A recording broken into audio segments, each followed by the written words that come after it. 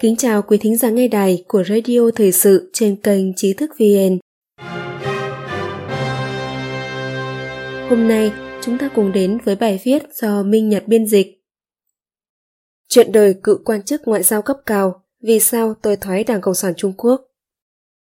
Ông Trần Dụng Lâm từng là đệ nhất tham vụ Tổng lãnh sự quán Trung Quốc tại Sydney, Úc.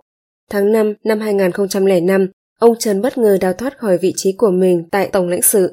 Ông xuất hiện trước công chúng vào ngày 4 tháng 6 năm 2005 tại lễ tưởng niệm sự kiện thảm sát Thiên An Môn ở Sydney, phơi bày chính sách gián điệp và bắt cóc của Trung Quốc tại Úc, đồng thời hứa rằng sẽ tiết lộ tất cả những gì bản thân biết về những hoạt động đen tối của Đảng Cộng sản Trung Quốc. Cũng vào ngày 4 tháng 6 này, ông Trần cùng vợ tuyên bố thoái xuất khỏi Đảng Cộng sản Trung Quốc. Nguyên đệ nhất tham vụ Tổng lãnh sự quán Trung Quốc tại Sydney, Trần Dụng Lâm và vợ tuyên bố thoái xuất khỏi Đảng Cộng sản Trung Quốc. Trần Dụng Lâm, Sydney, Úc, 20 giờ 51 phút, ngày 4 tháng 6 năm 2005. Sự kiện ông Trần Dụng Lâm đào thoát xuất hiện cùng lúc với sự việc một nhân viên phòng 610 trốn khỏi Trung Quốc và xin tị nạn tại Úc. Xem bài Chuyện đời của cựu quan chức phòng 610, vì sao tôi trốn khỏi Trung Quốc. Điều này đã gây ra một cơn chấn động không nhỏ trên phương diện nhân quyền và ngoại giao của phương Tây đối với Đảng Cộng sản Trung Quốc vào thời bấy giờ. Phần chia sẻ dưới đây được ghi lại từ bản ghi âm trực tiếp bài phát biểu của ông Trần trong một cuộc họp cộng đồng người Hoa ở Melbourne vào tháng 8 năm 2005. Tôi muốn gửi lời cảm ơn đến Hội Văn hóa Ba Minh đã cho tôi cơ hội giao lưu với cộng đồng người Hoa tại địa phương. Sau khi tôi thoái Đảng Cộng sản Trung Quốc, tôi không có bất kỳ cơ hội nào để nói chuyện với cộng đồng người Hoa vì một số lý do, đặc biệt là vì lý do an ninh. Hôm nay, tôi ở đây để nói về những suy nghĩ của tôi và kể câu chuyện của tôi, để các bạn có thể hiểu rõ tôi là người như thế nào.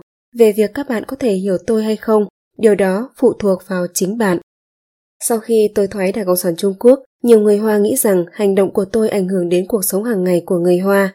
Tất nhiên, người ta cũng thấy ảnh hưởng của nó đối với cuộc sống của người Úc. Nó đã trở thành một chủ đề thảo luận trong xã hội dòng chính. Mọi người cũng chỉ trích cách chính phủ xử lý sự kiện này. Các bình luận không chỉ đến từ cộng đồng người Hoa, mà còn từ xã hội chính thống của Úc. Toàn bộ xã hội Úc đang chú ý rất nhiều đến những sự kiện liên quan đến câu chuyện công khai của tôi. Nhiều người hỏi mục đích của tôi khi đào thoát khỏi lãnh sự quán. Nhiều người không hiểu tại sao tôi rời bỏ. Họ nghĩ rằng tôi rời khỏi lãnh sự quán đơn giản vì tôi muốn đạt được mục đích cá nhân nào đó. Nhiều phương tiện truyền thông đưa tin rằng tôi luôn căm ghét Đảng Cộng sản Trung Quốc từ khi cha tôi bị bức hại đến chết. Nếu đúng như vậy, thì tại sao tôi không thoái Đảng Cộng sản Trung Quốc sớm hơn? Tôi muốn nói với mọi người rằng tôi đã mất nhiều thời gian để nhận ra cảm xúc thật sự mà bản thân dành cho Đảng Cộng sản Trung Quốc, và chúng phải mất một thời gian dài để xuất hiện. Giống như một hạt giống phải nảy mầm, rồi dần dần phát triển từ nhỏ đến lớn. Những cảm nhận về sự bất công mà Đảng Cộng sản Trung Quốc gây ra cần có thời gian và một quá trình để trưởng thành. Tôi là một người bình thường, sinh ra trong một gia đình bình thường, vì vậy không dễ dàng gì để tôi có thể đưa ra quyết định đó. Không phải tôi không nghĩ đến hậu quả của việc thoái xuất khỏi Đảng Cộng sản Trung Quốc. Tôi cũng không chỉ nghĩ đơn giản, tôi muốn ở lại Úc, vì vậy tôi sẽ thoái Đảng Cộng sản Trung Quốc. Tôi biết rằng có nhiều người đã rời khỏi lãnh sự quán Trung Quốc, nhưng nhiều người trong số họ đã đến Hoa Kỳ vì chính phủ Hoa Kỳ dễ dàng chấp nhận họ hơn. Tình huống của họ không khó như tôi. Tôi muốn bắt đầu bằng cách kể về thời thơ ấu của mình. Mẹ tôi là một giáo viên và cha tôi từng là sinh viên của Đại học Thanh Hoa. Năm 1971, khi cha tôi về quê nghỉ hè, ông đã chép lại bằng thư pháp một yêu cầu khiếu nại cho một người dân trong làng. Đơn giản vì ông có chữ viết đẹp, ông ấy không chống lại Đảng Cộng sản Trung Quốc. Những người khác đã thực hiện việc khiếu nại. Tuy nhiên, ông lại bị chính quyền làng bắt cóc trên đường về nhà và giam cầm trong một cầu thang hẹp. Họ không cho ông ăn gì và đánh đập ông thường xuyên. Sau 2 tuần, họ đánh ông đến chết. Cái chết của cha đã có một tác động rất lớn đến gia đình tôi. Chúng tôi đã mất một bờ vai, mất sự ổn định. Lúc đó tôi mới 3 tuổi và có 2 anh trai, một em gái. Mẹ tôi tự mình nuôi dưỡng chúng tôi. Bạn có thể tưởng tượng cuộc sống của chúng tôi đã khó khăn như thế nào. Khi đó ở làng, một góa phụ không thể tái hôn. Vậy nên sau khi cha tôi qua đời, chúng tôi sống rất khó khăn. Tuy nhiên, mẹ tôi rất cứng cỏi. Mẹ luôn động viên tôi học hành chăm chỉ để gia đình tôi có thể vượt lên trên cuộc sống của những người dân trong làng, trở nên tốt đẹp hơn. Khi tôi 12 tuổi, ông bà muốn tôi làm nông dân. Họ nói rằng tôi có thể làm việc trong đội sản xuất và kiếm được một số tiền. Như thế, cuộc sống của chúng tôi có thể tốt hơn một chút. Ít nhất, chúng tôi sẽ có thức ăn mà tôi kiếm được. Nhưng mẹ tôi nói rằng tôi học giỏi, Vì vậy, dù cuộc sống của chúng tôi có khó khăn đến đâu, mẹ cũng sẽ cho tôi học hành thay vì trở thành một người nông dân. Tôi luôn cố gắng học tập chăm chỉ. Khi tôi học trung học cơ sở, tôi luôn đứng đầu lớp. Năm 1985, tôi trúng tuyển vào trường cao đẳng ngoại giao sau kỳ thi tuyển sinh đầu vào.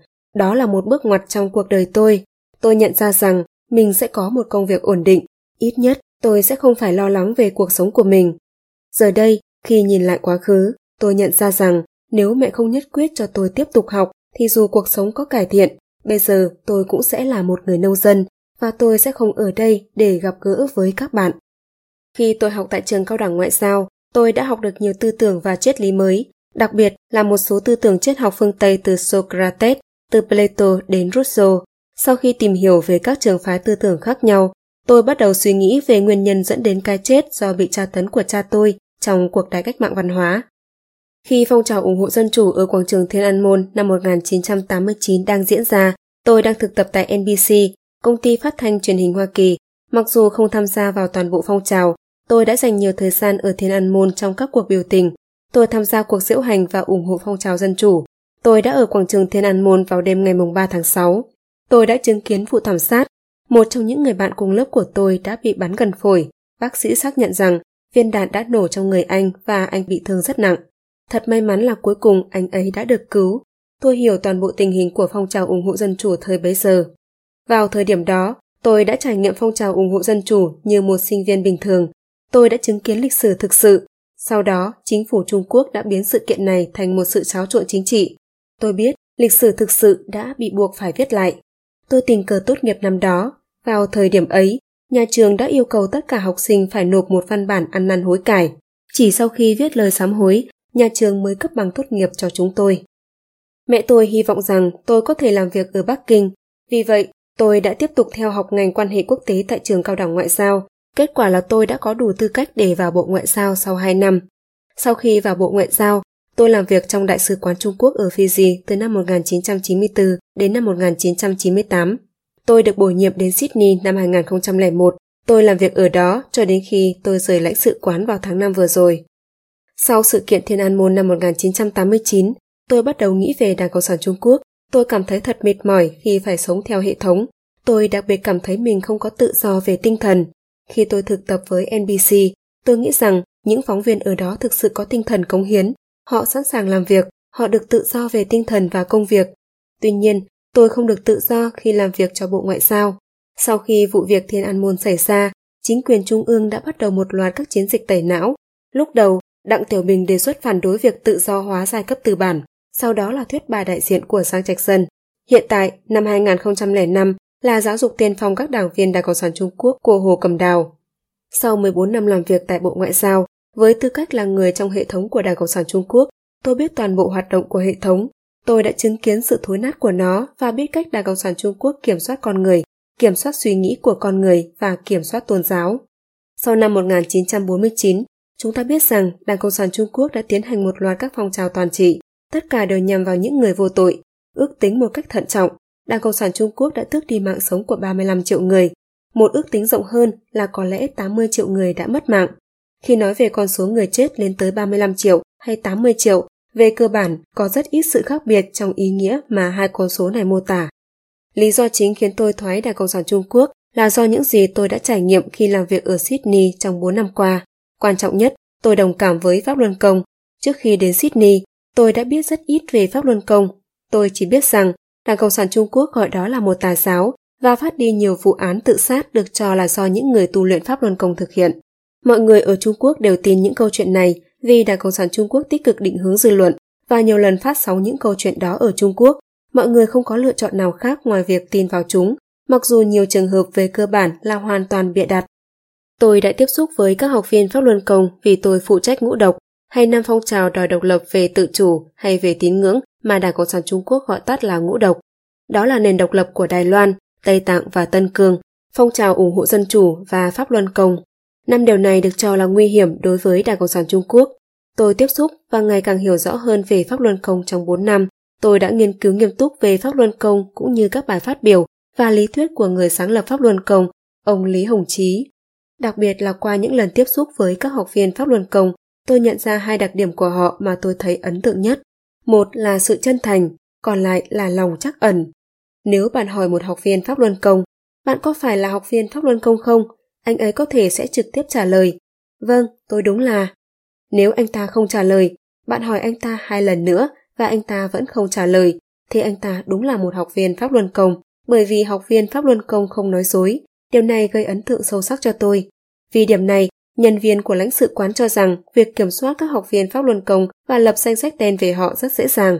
Họ hoàn toàn có thể biết chắc chắn liệu người xin thị thực có phải là học viên Pháp Luân Công hay không trong vòng 1 phút. Nếu anh ta là một học viên Pháp Luân Công, tên của anh ta hoặc cô ta sẽ bị đưa vào danh sách đen.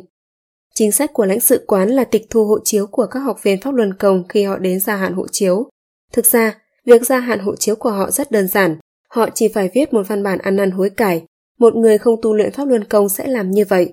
Để gia hạn hộ chiếu của mình, anh ta chỉ phải nói Pháp Luân Công là một tà giáo. Ở Úc, có được hộ chiếu hợp lệ là điều quan trọng nhất với người Hoa, phải không? Nhưng tôi tôn trọng các học viên Pháp Luân Công ở chỗ, bất kể điều gì xảy ra, họ sẽ không viết một lời hoặc nói Pháp Luân Công là tà giáo. Họ nghĩ rằng nói ra những lời đó là phản bội lương tâm và nguyên tắc nói điều chân thật của họ. Pháp Luân Công bị Đảng Cộng sản Trung Quốc liệt vào danh sách các nhân tố gây bất ổn định. Họ bị nghiêm cấm nhập cảnh vào Trung Quốc trong những thời điểm nhạy cảm như Đại hội đại biểu nhân dân, Đại hội Đảng Cộng sản Trung Quốc hoặc ngày 1 tháng 10, Quốc khánh của Đảng Cộng sản Trung Quốc. Trong thời gian tôi làm việc tại lãnh sự quán Trung Quốc ở Sydney, Wang Xiaoqiang và Yuan Ying, 2 phó giám đốc của phòng 610 Trung ương, đã kiểm tra công việc về Pháp Luân Công tại các đại sứ quán Trung Quốc ở Úc và New Zealand. Vào cuối năm 2003, Yuan Ying đã nói chuyện với chúng tôi về tình hình của Pháp Luân Công ở Trung Quốc. Ông cho biết có khoảng 60.000 học viên Pháp Luân Công ở Trung Quốc, một nửa ở trong các trại lao động và nhà tù và một nửa bị giám sát nghiêm ngặt. Wang Xiaoqiang, một quan chức khác của phòng 610, đến lãnh sự quán vào năm 2002. Vào thời điểm đó, anh ta nói rằng cuộc chiến chống lại Pháp Luân Công ở Trung Quốc đang diễn ra không suôn sẻ. Mỗi ngày, hàng trăm học viên Pháp Luân Công có mặt tại quảng trường Thiên An Môn để phản đối, và tất nhiên cảnh sát đã ở đó chờ bắt họ. Wang nói rằng anh ấy không thể hiểu được các học viên Pháp Luân Công. Họ đều rất yên bình. Khi cảnh sát yêu cầu họ lên xe, hầu hết họ đều làm theo. Tuy nhiên, chính quyền Trung Quốc cảm thấy mất mặt vì có quá nhiều học viên đến quảng trường Thiên An Môn. Tới Thiên An Môn là một vấn đề rất nhạy cảm. Khi tôi làm việc tại lãnh sự quán Trung Quốc ở Sydney, vì tôi có thiện cảm với các học viên Pháp Luân Công nên tôi khá buông lỏng trong việc thực hiện các chính sách của Đảng Cộng sản Trung Quốc đối với Pháp Luân Công. Chính sách của chính phủ Trung ương Đảng Cộng sản Trung Quốc là tích cực chống lại Pháp Luân Công trên mọi lĩnh vực và giành được sự ủng hộ cũng như cảm thông của quần chúng. Chính sách này yêu cầu chúng tôi phải có chiến lược đối với mọi hoạt động mà Pháp Luân Công tổ chức, bao gồm cả cuộc biểu tình của họ trước lãnh sự quán. Chúng tôi đã lên kế hoạch tổ chức cho những người Hoa ở nước ngoài khác thực hiện các cuộc biểu tình phản đối Pháp Luân Công. Mặc dù kế hoạch này sau đó đã bị bỏ dở, chúng tôi cảm thấy rằng một cuộc biểu tình phản đối một cuộc biểu tình khác trước lãnh sự quán là không phù hợp vì sẽ dễ gây ra nhầm lẫn. Chúng tôi đã lên nhiều lần kế hoạch tương tự và thậm chí bắt đầu chuẩn bị để thực hiện chúng. Ngoài ra, các học viên Pháp Luân Công thường tham gia hoạt động do chính quyền thành phố tổ chức và đăng ký gian hàng trong các hoạt động đó. Trước năm 2002, Pháp Luân Công hoàn toàn không phản đối chính phủ Trung Quốc ở nước ngoài, dù cuộc đàn áp trong nước đã bắt đầu vào năm 1999. Tuy nhiên, phản ứng của lãnh sự quán về các hoạt động của Pháp Luân Công là khá gay gắt. Ví dụ, nếu Pháp Luân Công thuê một phần công viên, chúng tôi sẽ yêu cầu người quản lý các công viên, Tổng công ty cảng Sydney hạn chế các hoạt động của Pháp Luân Công. Đã hơn 6 năm kể từ khi cuộc đàn áp bắt đầu vào năm 1999, tôi hoàn toàn hiểu tại sao các học viên Pháp Luân Công lại đẩy mạnh các hoạt động chống lại Đảng Cộng sản Trung Quốc. Ngay từ đầu, họ không hề chống lại Đảng Cộng sản Trung Quốc, nhưng không ai sẽ kiên nhẫn vô hạn. Một người có khoảng bao nhiêu thời gian 6 năm trong cuộc đời? Tôi hiểu các học viên Pháp Luân Công. Trước năm 2001, Tổng lãnh sự quán Trung Quốc đã thu thập danh sách khoảng 800 học viên Pháp Luân Công. Chúng tôi gọi nó là danh sách đen. Hầu như tất cả các học viên Pháp Luân Công ở Sydney đều có tên trong danh sách. Nếu chúng tôi phát hiện ra bất kỳ người nào có tên trong danh sách đen đang xin gia hạn thị thực hoặc hộ chiếu, chúng tôi sẽ gọi người đó đến để nói chuyện và dễ dàng xác định xem họ có phải là học viên Pháp Luân Công hay không. Nếu đúng, tất cả thông tin chi tiết trên hộ chiếu của anh ta sẽ được ghi lại và gửi đến các cơ quan cấp phép nhập cảnh Trung Quốc trên toàn cầu. Bằng cách này, người đó sẽ nằm trong danh sách lớn và sẽ không thể nhập cảnh vào Trung Quốc nữa. Danh sách lớn này do Bộ Công an Trung Quốc và Bộ An ninh Quốc gia tổng hợp, mỗi bộ đều có kênh riêng. Hiện tại ở Trung Quốc, Pháp Luân Công là một vấn đề quan trọng nhất đối với Đảng Cộng sản Trung Quốc. Vấn đề được cho là ảnh hưởng đến sự ổn định xã hội. Tất cả các cơ quan chính phủ phối hợp chặt chẽ về vấn đề này và họ đều hy vọng rằng sẽ làm tốt để đổi lấy sự thăng tiến và phần thưởng. Một số người hỏi tại sao tôi lại đợi đến lúc kết thúc nhiệm kỳ tại lãnh sự quán Trung Quốc rồi mới rời đi. Thành thật mà nói, lúc đầu tôi đã không có can đảm. Nếu có can đảm đó thì xưa kia tôi đã tham gia các phong trào sinh viên ngày 4 tháng 6 tại Thiên An Môn một cách tích cực hơn.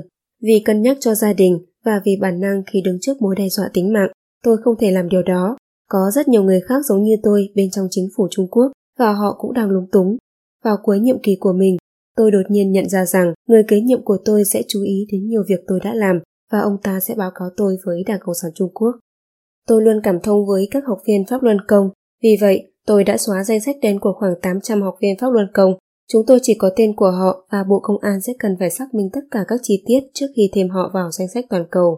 Tuy nhiên, tôi không thể làm gì cho 120 học viên Pháp Luân Công khác, những người đã có tên trong danh sách toàn cầu. Khi rời lãnh sự quán, tôi đã mang theo tất cả các tài liệu liên quan đến Pháp Luân Công. Tôi đã mất một thời gian dài để đưa ra quyết định kiểu này sau khi cân nhắc kỹ lưỡng tất cả các yếu tố. Thông tin lãnh sự quán mà tôi tiết lộ đều liên quan đến Pháp Luân Công, nhân quyền và các phong trào dân chủ. Và tôi hy vọng những gì tôi làm sẽ giúp ngăn chặn Đảng Cộng sản Trung Quốc bức hại những người này. Tôi đã tự mình tố cáo Đảng Cộng sản Trung Quốc và tôi cảm thấy an ủi khi làm như vậy. Tôi đào thoát khỏi lãnh sự quán Trung Quốc để tìm kiếm sự giải thoát tinh thần và tự do lương tâm, và tôi hy vọng mình có thể bắt đầu một cuộc sống mới. Tôi cũng hy vọng những gì tôi đã làm sẽ thức tỉnh nhiều người có lương tâm và những người trong hệ thống Đảng Cộng sản Trung Quốc có thể thoát khỏi âm mưu thống trị tinh thần của Đảng Cộng sản Trung Quốc. Tôi cũng muốn nhân cơ hội để giải thích vấn đề mà tôi đã tiết lộ liên quan đến Úc. Đảng Cộng sản Trung Quốc có 1.000 gián điệp và người cung cấp thông tin ở Úc. Đó là một sự thật, mặc dù Đảng Cộng sản Trung Quốc sẽ không bao giờ thừa nhận điều đó. Đảng Cộng sản Trung Quốc đã nhanh chóng xác định vị trí của tôi sau khi tôi đào tẩu khỏi lãnh sự quán Trung Quốc. Tôi nhận thấy có một gián điệp chuyên nghiệp bên trong lãnh sự quán Úc. Tôi biết điều đó vì đó là cách duy nhất họ có thể tìm thấy địa chỉ mới của tôi một cách nhanh chóng. Họ không nói chuyện với tôi, thay vào đó, họ muốn quan sát người mà tôi đang liên lạc. Tôi tiếp tục xuất hiện vào ngày 4 tháng 7 và tiết lộ rằng Đảng Cộng sản Trung Quốc có hàng ngàn gián điệp và người cung cấp thông tin ở Úc. Trên thực tế, cơ quan tình báo Úc xác nhận rằng có rất nhiều gián điệp của Đảng Cộng sản Trung Quốc ở Úc. Nhiều người nghĩ rằng tôi đang ám chỉ tất cả các gián điệp đều thuộc cộng đồng người Hoa. Điều này không đúng. Thậm chí còn có những gián điệp của Đảng Cộng sản Trung Quốc bên trong chính phủ Úc. Nhiệm vụ của gián điệp Đảng Cộng sản Trung Quốc khá khác biệt so với nhiệm vụ của các gián điệp các nước khác. Nhiệm vụ chính của gián điệp Đảng Cộng sản Trung Quốc là theo dõi hoạt động của các nhóm chống đối Đảng Cộng sản Trung Quốc, đặc biệt là các nhà hoạt động ủng hộ dân chủ. Ngoài ra, như tôi đã đề cập, khi gặp các tổ chức người Hoa ở Sydney, Đảng Cộng sản Trung Quốc muốn kiểm soát tâm trí và tinh thần của người Hoa ở nước ngoài. Họ thao túng Hoa Kiều và kích động thù hận trong chúng ta. Có những người cung cấp thông tin cho Đảng Cộng sản Trung Quốc trong số những người giữ liên hệ chặt chẽ với lãnh sự quán. Một lãnh đạo cộng đồng người Hoa nói với tôi rằng anh ta làm việc với lãnh sự quán Trung Quốc vì sợ nếu anh ta không làm những gì Đảng Cộng sản Trung Quốc muốn thì lãnh sự quán sẽ gây rắc rối khi anh ta và những người Hoa khác xin thị thực Trung Quốc.